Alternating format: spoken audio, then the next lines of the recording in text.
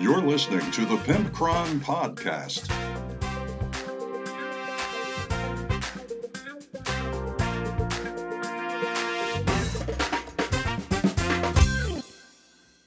Welcome to episode 98 of the Pimpcron Brutality Podcast. I'm just kidding. It's the Pimpcron Warhammer Podcast. I just thought that maybe some of you might think that after two brutality-centric episodes in the last 2 weeks. So I apologize for those of you I've ostracized, for those of you I've hurt by covering mostly brutality for 2 weeks. But we're back to our normal schedule, and this is the Pimpcron Warhammer Podcast, where, believe it or not, we discuss Warhammer on this sexy, sexy podcast. So, what are we discussing tonight? Well, this is one segment you might find particularly interesting, is can you improve your dice rolling in Warhammer? And there's some studies I had to research and look up for this, and the results may surprise you, or they may not. There's no way to tell what you might assume about this, but you need to listen to that segment to listen and hear if there are any styles or techniques or information that you need to learn to improve your dice rolling, because we could all use some help in that category. There you go. That's the word, category. What else are we talking about? We are talking about, want that or want that not, the Ambot model, which I know is not a new model per se. It came out, I think, within the last year, but I actually bought one, and I have some things to say about it that kind of surprised me when I got it compared to what I thought it was going to be like before purchasing it. So you will have to tune into that. We also have a letter from Pick, and he has some baby blues after having a brand new baby, and he loves it, but he also misses his hobby that he's not getting to see very much.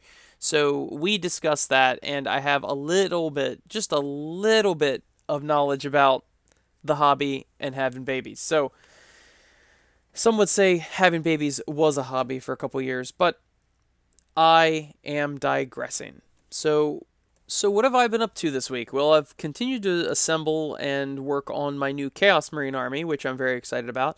I'm going for a rust theme, like all of their armor is rusty, and I'm enjoying it, but I'm having a hard time picking the second color. I think I want it to be blue, but it is kind of hard to find places to include blue with this rust theme. So I am struggling at the moment. I painted 2 Mauler Fiends, and I love them, but they're mostly just variations of orange and silver, and I need to spice it up somehow. So I'm trying to work that through.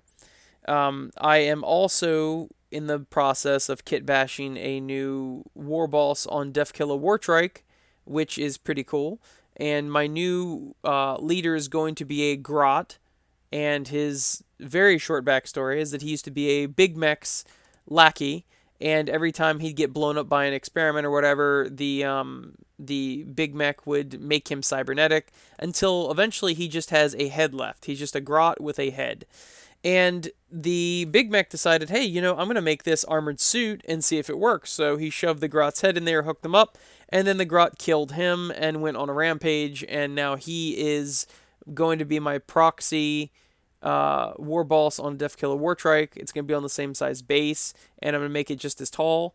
And he is in the Ambot body. I bought the Ambot model. So that is what I'm up to. It's pretty funny, though, to see a big old Ambot, and there's a little Grot face coming out of it. I think it's pretty cute. That is about it. I played Just James and with my buddy Beastman this week, and I can't even think of what we played. Oh, we played Genestealer Cult versus Admech, and it was one of those old classic scenarios where we were winning the entire game until there was almost nothing left of us on the field, and then we usually do 1 point at the end of each player turn, and then 2 points at the end of the game per objective for whoever holds them. Well, of course, he had more people than us at the end of the game, so even though we were leading by, I forgot the numbers now, we were leading by like 4 points or something like that. At the end of it, he had grabbed all 4 objectives, giving him like 8 points at the very end, and then, of course, he alley-ooped over us in points. So it was a very fun game, but we just couldn't hold on long enough, which is kind of like the story of our life, right? As Genestealer Cult players, they just they're not durable. but I enjoy them and love them just as much. And I finally got my rock grinder into combat, and boy, I love that Goliath rock grinder as a sweet model. I think I own a second one, honestly. I need to assemble and put that together. That's pretty much all I've been up to this week, besides work and whatnot. So let's get on with the show. Let's get going. Let's open the Tesseract mailbox. Now is the time of the show where we read a letter from somebody. This is via facebook.com/pimpcron, and it's our buddy Pick. He wrote Pick. I don't know if that's really his name or it's an alias, but Pick is an interesting name, certainly. He writes the following message to me. Hey there, I am a new dad and kind of struggling with the hobby at the moment. When I'm not at work, I'm giving my wife some much needed time off from the baby, and I'm finding it very hard to find any time to hobby, not to mention play Warhammer anymore. This game is my main way to chill, and it has been really depressing me. I'm not trying to say that I am not stoked to be a dad, it's awesome, but I know you have at least 3 kids and wanted to ask you how you handled it. It seems that any time that I break out models, my wife stink eyes me. I'm not trying to paint her as a villain, she is going through a lot too. Thanks for a good show to listen to going to work. Pick. So thanks for writing in, Pick. I appreciate it. And so there, yes, okay, first off, I have 4 children, and there have been definite rough times in the hobby trying to keep up with everything. So if you really want my honest opinion, having babies sucks. I mean, it's great and you love them to death and all that, but it really is a trying time, and this is why a lot of marriages or relationships break up in the baby phase or whatever. It's very, very trying time. Babies are very expensive. Babies consume a lot of different products, like diapers and wet ones and things like that, if not other food like formula. And they take up so much of your time. So it sounds like your wife is maybe staying at home and taking care of the kid.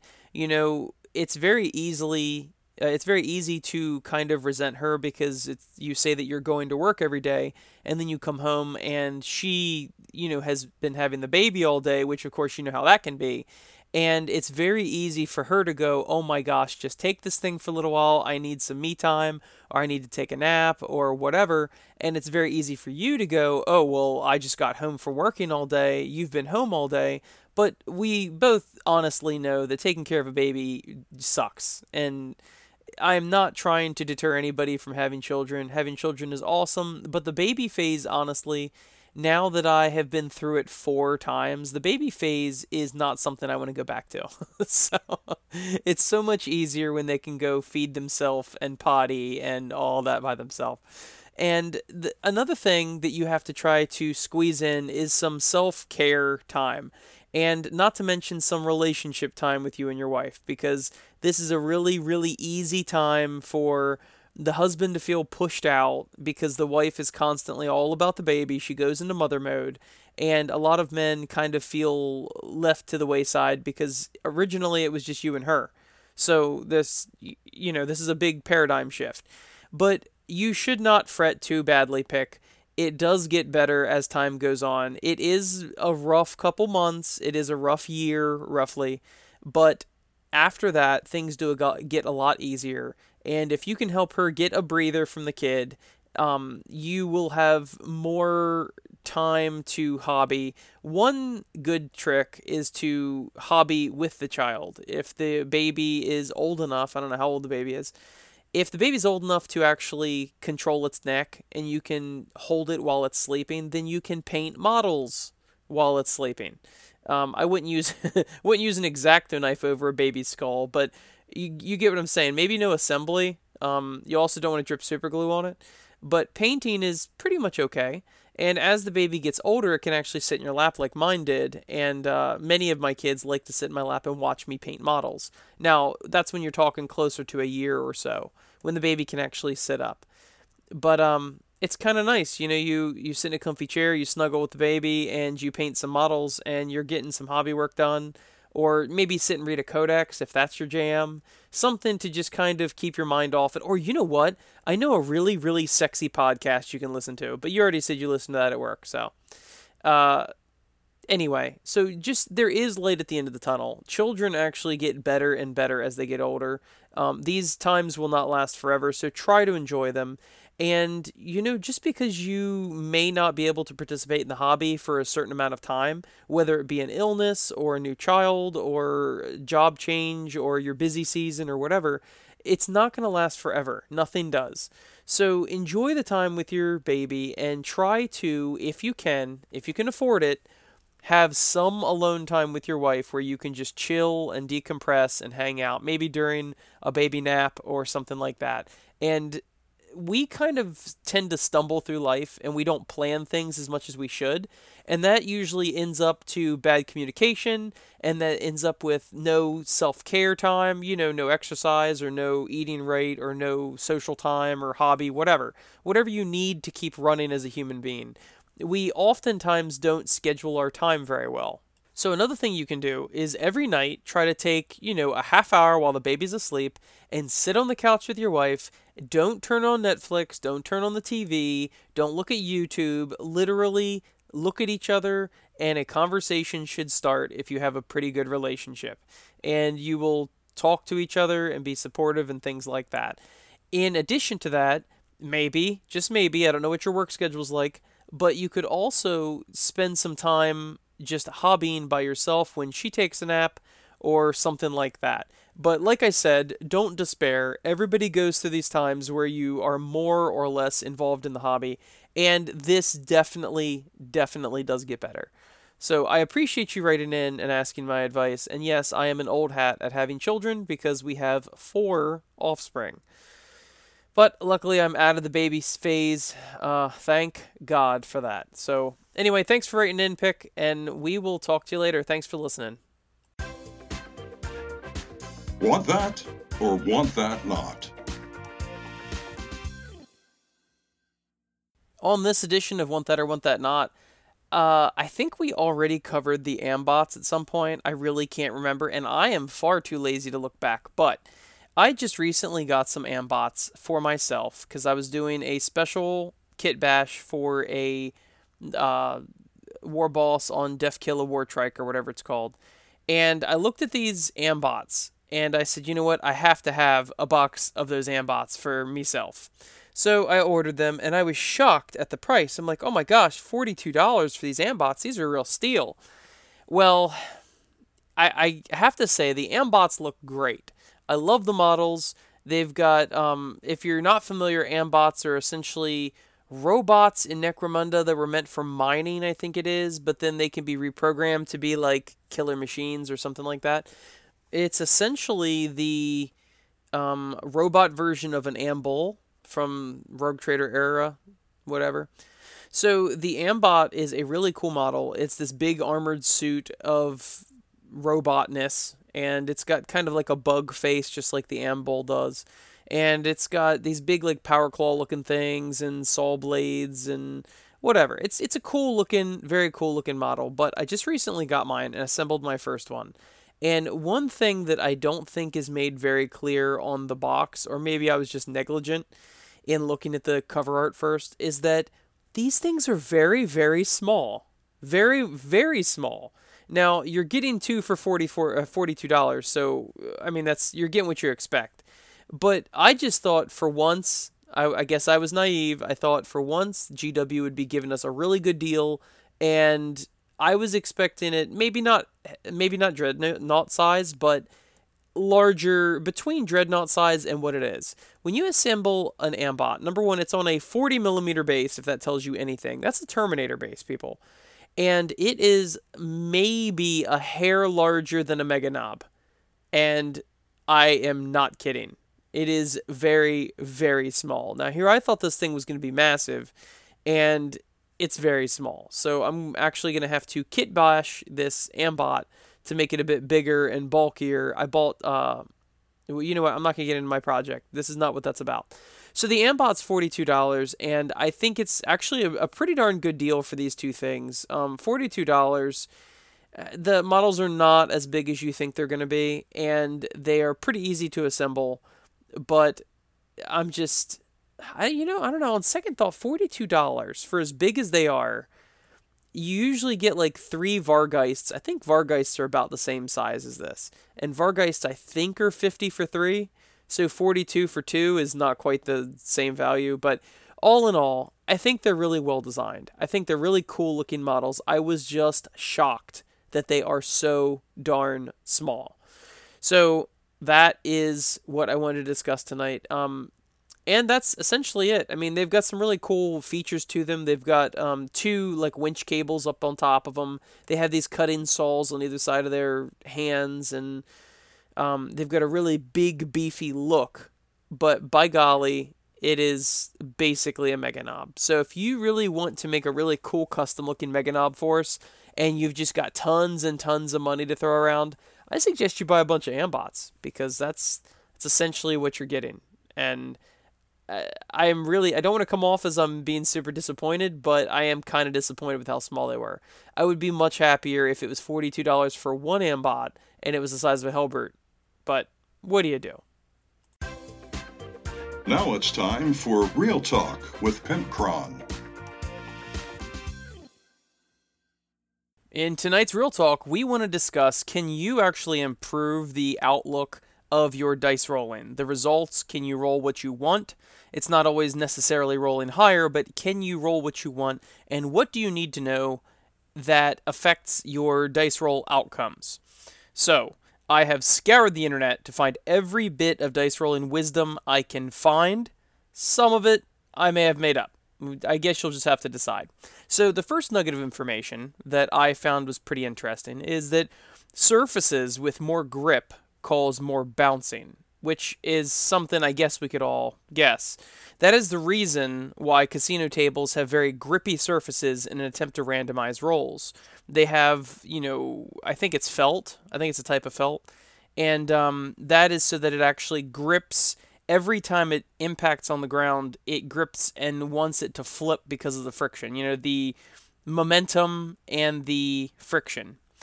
And when it's observed with a high-speed camera, dice often keep the same top facing even during a bounce. They don't seem to tumble end over end as much as you would assume. You think when you're rolling a dice, oh, it's going to roll. They say that a lot of times, even though the table might be a little grippy, it's still not actually tumbling as much as you would think. So that's pretty interesting to know.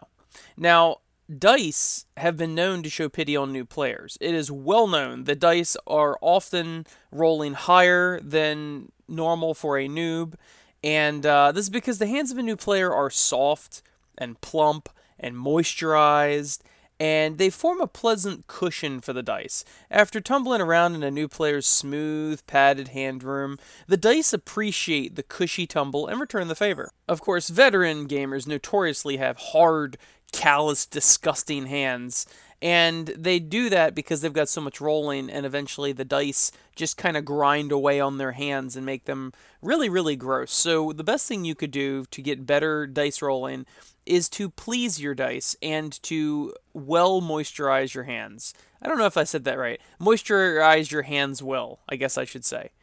Now, as you may assume, slick, non-friction surfaces cause less bounce, making dice rolls only slightly more predictable, but it is more predictable. Now, there should be a caveat done with all of these, is that pretty much dice are random, but the idea is to limit the number of random elements in it in order to get a more averaged result. So if you're always trying to go for sixes, you can do some of these things to try to continue getting sixes.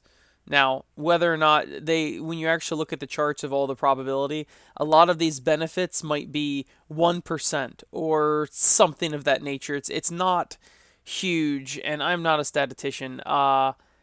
It's like the deviation of the mean or something like that. Dude, I don't know. I learned that stuff in 5th grade, okay? It's been a long time since 5th grade. Now, Air resistance can be factored out, being that it doesn't really seem to have any effect. Unless you're playing in a wind tunnel or something, the dimples on the pips don't actually appear to be deep enough to allow the air around the dice to grab it during a roll, so it doesn't really slow it down. Now, you may think that if you're really looking at a dice and it's rolling and you're zooming in really close, that all those little cups, which are the pips dug out of the dice, it would actually do something. But the results show that whether the pips are painted on or the pips are slightly carved out, it really has no effect whatsoever on the wind resistance or anything like that on your dice. Now, here's another factoid for you. Dice love the power they have over you in games. If it's a crucial 2-up save, and they know that this will make or break the game, they will show their true nature. Or if you're doing I don't even know what it's called, the emergency disembarkation roll, that you need a 1, I swear to you on all that is holy that one time a dice actually winked at me in midair just before it landed on a 1. And I was trying to take an objective and it just didn't work out. So I swear that is the truth. Now, they found out that the number that was on top when the dice was rolled was the most likely to end up on top when it lands. I don't know why. That's kind of strange. Nobody seems to know why this is, but it could be partially due to the way they were rolling for some reason. Professional rollers, like for craps, the most information I was able to get online was about craps shooters and the way they throw those 2 dice and the different techniques they use and things like that. So one thing that would be suggested is that if you want to roll 6s, you should have 6s face up in your hand when you go to roll, because for whatever strange reason, they do tend to finish their roll on the same side up that they started with, which seems apocryphal. That seems like that's just complete bullshit. But actually, when they do this sort of thing for like professional craps or for dice rating or things like that, they actually do keep all these different statistics, and it's pretty interesting. Now, some people, and maybe it's even you, notoriously roll low. I don't know why that is, but you just roll low. That is partially rectified by using a dice tower. The sort of thing that, you probably know what a dice tower is, but I'll explain it anyway. A proper dice tower, in theory, has 3 different levels of tumble in them. So it has, if you were to cut it down the middle and look at it from a cross section, the first tumble is angled, let's say, from right to left. Let's use clocks just for the sake of it, okay? When you're looking at it, the top one will, let's say, be pointed at 7 o'clock, or maybe probably 8 o'clock. And then the next one will be pointed at like 3 o'clock, coming from the left. And then the next one will be pointed at 7 o'clock again.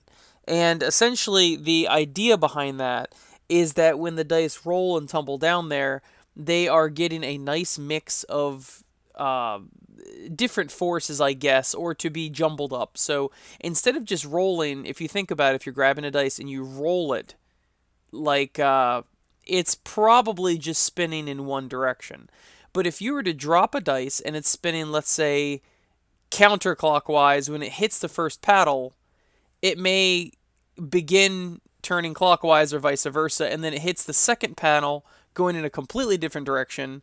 It stops its momentum and trajectory and then begins tumbling the complete opposite direction until it hits the third paddle and reverses and does the same thing again. So there is an idea behind that actually does help it become more random, because what I've learned in researching this is that everybody has their own style of dice rolling, and different styles of dice rolling can actually really, really affect that. There are some people that roll from the side, like the side of your palm opposite of your thumb. That particular style has a certain name to it. And then there's other people that release the dice, and the dice roll off the tips of their fingers. Now, I've always been I'll call it side roller, off the side of my palm opposite of my thumb. I don't know why, I just have done that. There's also different types of people that will actually bounce the dice. So they will grab their handful of dice, and they will, like, throw them down on the table and expect them all to kind of bounce back up and then tumble. It's very interesting. There's another thing that the theory behind the dice castle or the dice tower is the same thing that they do in the craps table, because they want you to hit that back board of the craps table. Now, partially that is to prevent you, if you're throwing that far down the table, you've got less control over it, clearly, but also that hitting the back table and bouncing is the same exact theory as the different paddles in a dice tower. It's expected that you have no effect on the dice anymore. Once it leaves your hand, it's still affected by you, but you lose all control of it once it collides with something and goes in the opposite direction, making it very, very hard to have any sort of technique. And if your technique is generally to suck at rolling dice, then you may want to use a dice tower, because that is the craps method of doing that. Now, some people drill out dice pips and add counterweights in order to perfectly balance the center of gravity. But a study finds that the dice being perfectly balanced doesn't really matter. The top number from the starting point is always more likely to end up on top when it stops. And you will even hear of these dice that are perfectly weighted. Oh, because once again, try to visualize this in your mind. If you look at a dice, every opposite side adds up to 7. So the 3 and the 4 are opposite sides. The 5 and the 2 and the 1 and the 6 are all opposite sides. And so you would think that the 1 having only 1 pip carved out and the 6 with 6 pips carved out being on opposite sides, you feel like it would be more inclined to roll 6s, because the one side would be heavier, but statistically that really makes no difference whatsoever. But people will, or companies will, make weighted dice in an effort to sell dice. And I don't mean weighted dice like as in always rolls a 6, but I mean a balanced dice is what I should say. And they will sell those, but it's kind of just a gimmick. Statistically, there's no evidence that a balanced dice rolls in any way more balanced or more average than an unbalanced dice, which is kind of interesting.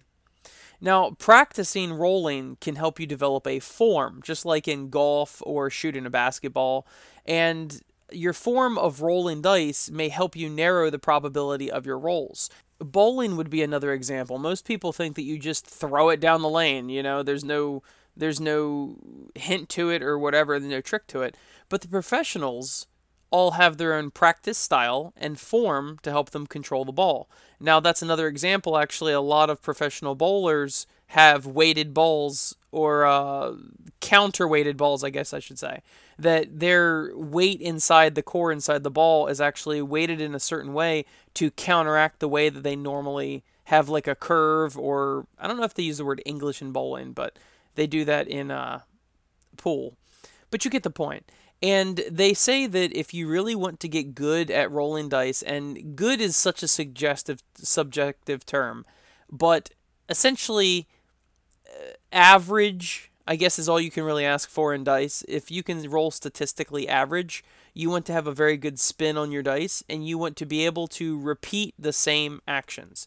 So, arguably, if you had a machine that had like a little paddle on it or a little lever, and you set the dice in this little socket, and it dropped at the same speed, and it dropped in the same direction every single time, you would statistically have a slightly better chance of rolling the same exact thing, because every time it would have the same momentum, it would have the same rotation, it would hit in the same spot, and then would react in the same spot, because all this is physics. There's no magic behind it necessarily, although I still don't understand the whole point about the number that you started with still ends up on top.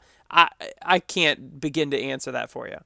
But it's pretty interesting. So if you can learn to roll dice in a certain way on a certain surface over and over and over and practice it, ideally what you would do is get a dice tray, something that is completely acceptable for you to roll in, and then use the same dice all the time so that you get a handle for how those dice feel and how they roll typically.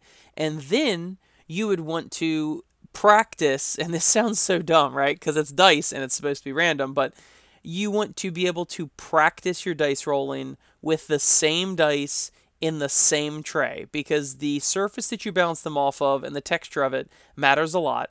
And the dice can be different from dice to dice. That matters a lot. And your technique and how you do it the same exact way every single time matters a lot.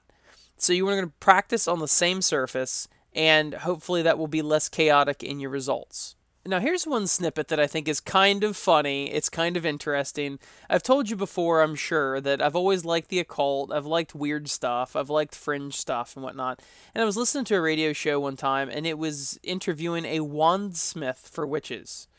And she went into great detail about how the element that the wand is made of aligns differently with the energy of each person. Now, don't pause it, okay?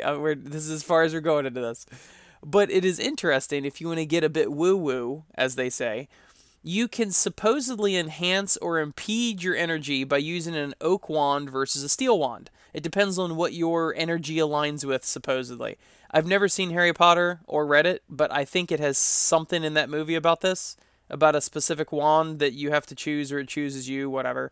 Some people have been known to buy a wand and claim that the energy was so adverse to them that they felt ill while holding it and had to return it for another element.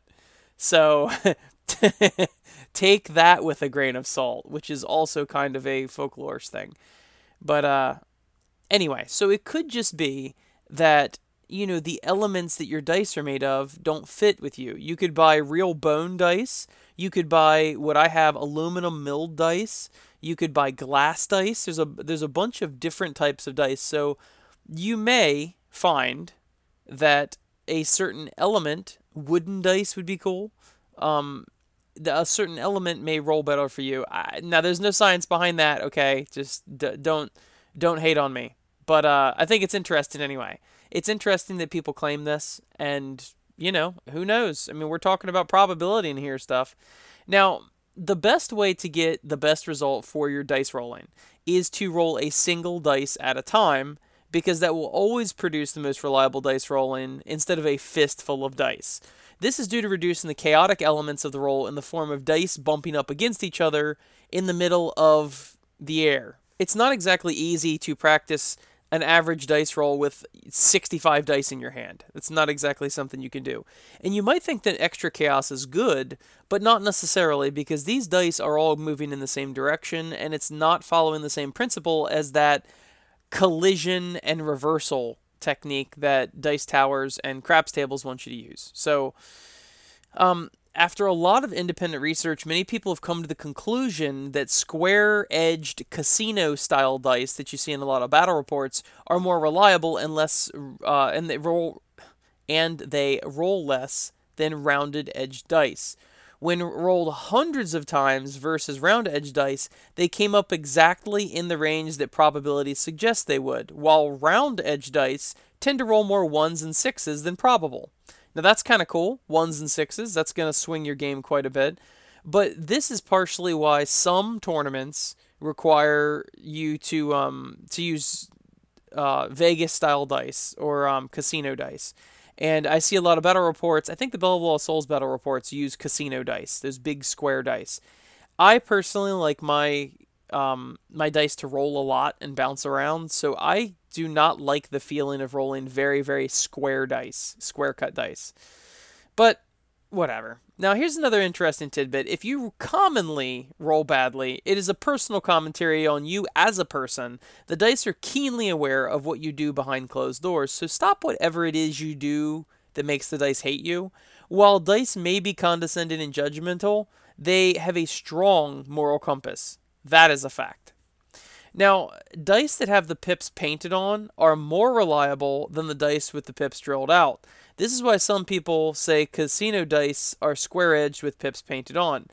It is in an attempt to have more probable rolls. This is probably due to the weight difference on each side because the pips being drilled out on the other die spins. Now, this is interesting because this is actually contrary to another study that was done that said that the wind resistance and the pips being drilled out or the pips being painted on had no effect whatsoever. So, I don't know. You know what? It could just be that research on rolling dice is random. That's not even a good joke, but whatever, okay?